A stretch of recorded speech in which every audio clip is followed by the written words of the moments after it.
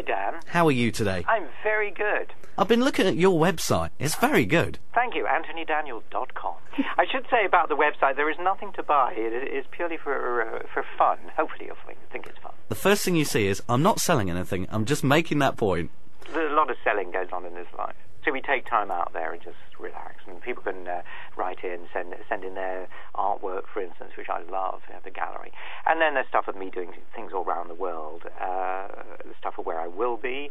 So it's a kind of, I guess it's almost like a blog, really, and there's lots of things that I've written, and lots of warnings about not buying fake autographs on eBay and so on, which I think is very important. It seems very common that people are getting ripped off when they go and buy gifts for people of autographed memorabilia that just isn't authentic. It's very, very sad. It's a thing that's gone on since sort of medieval times when people, were selling pieces of the cross, the true cross, and enough to deforest the whole of Africa. So it's not a new thing, but eBay has certainly made it its own.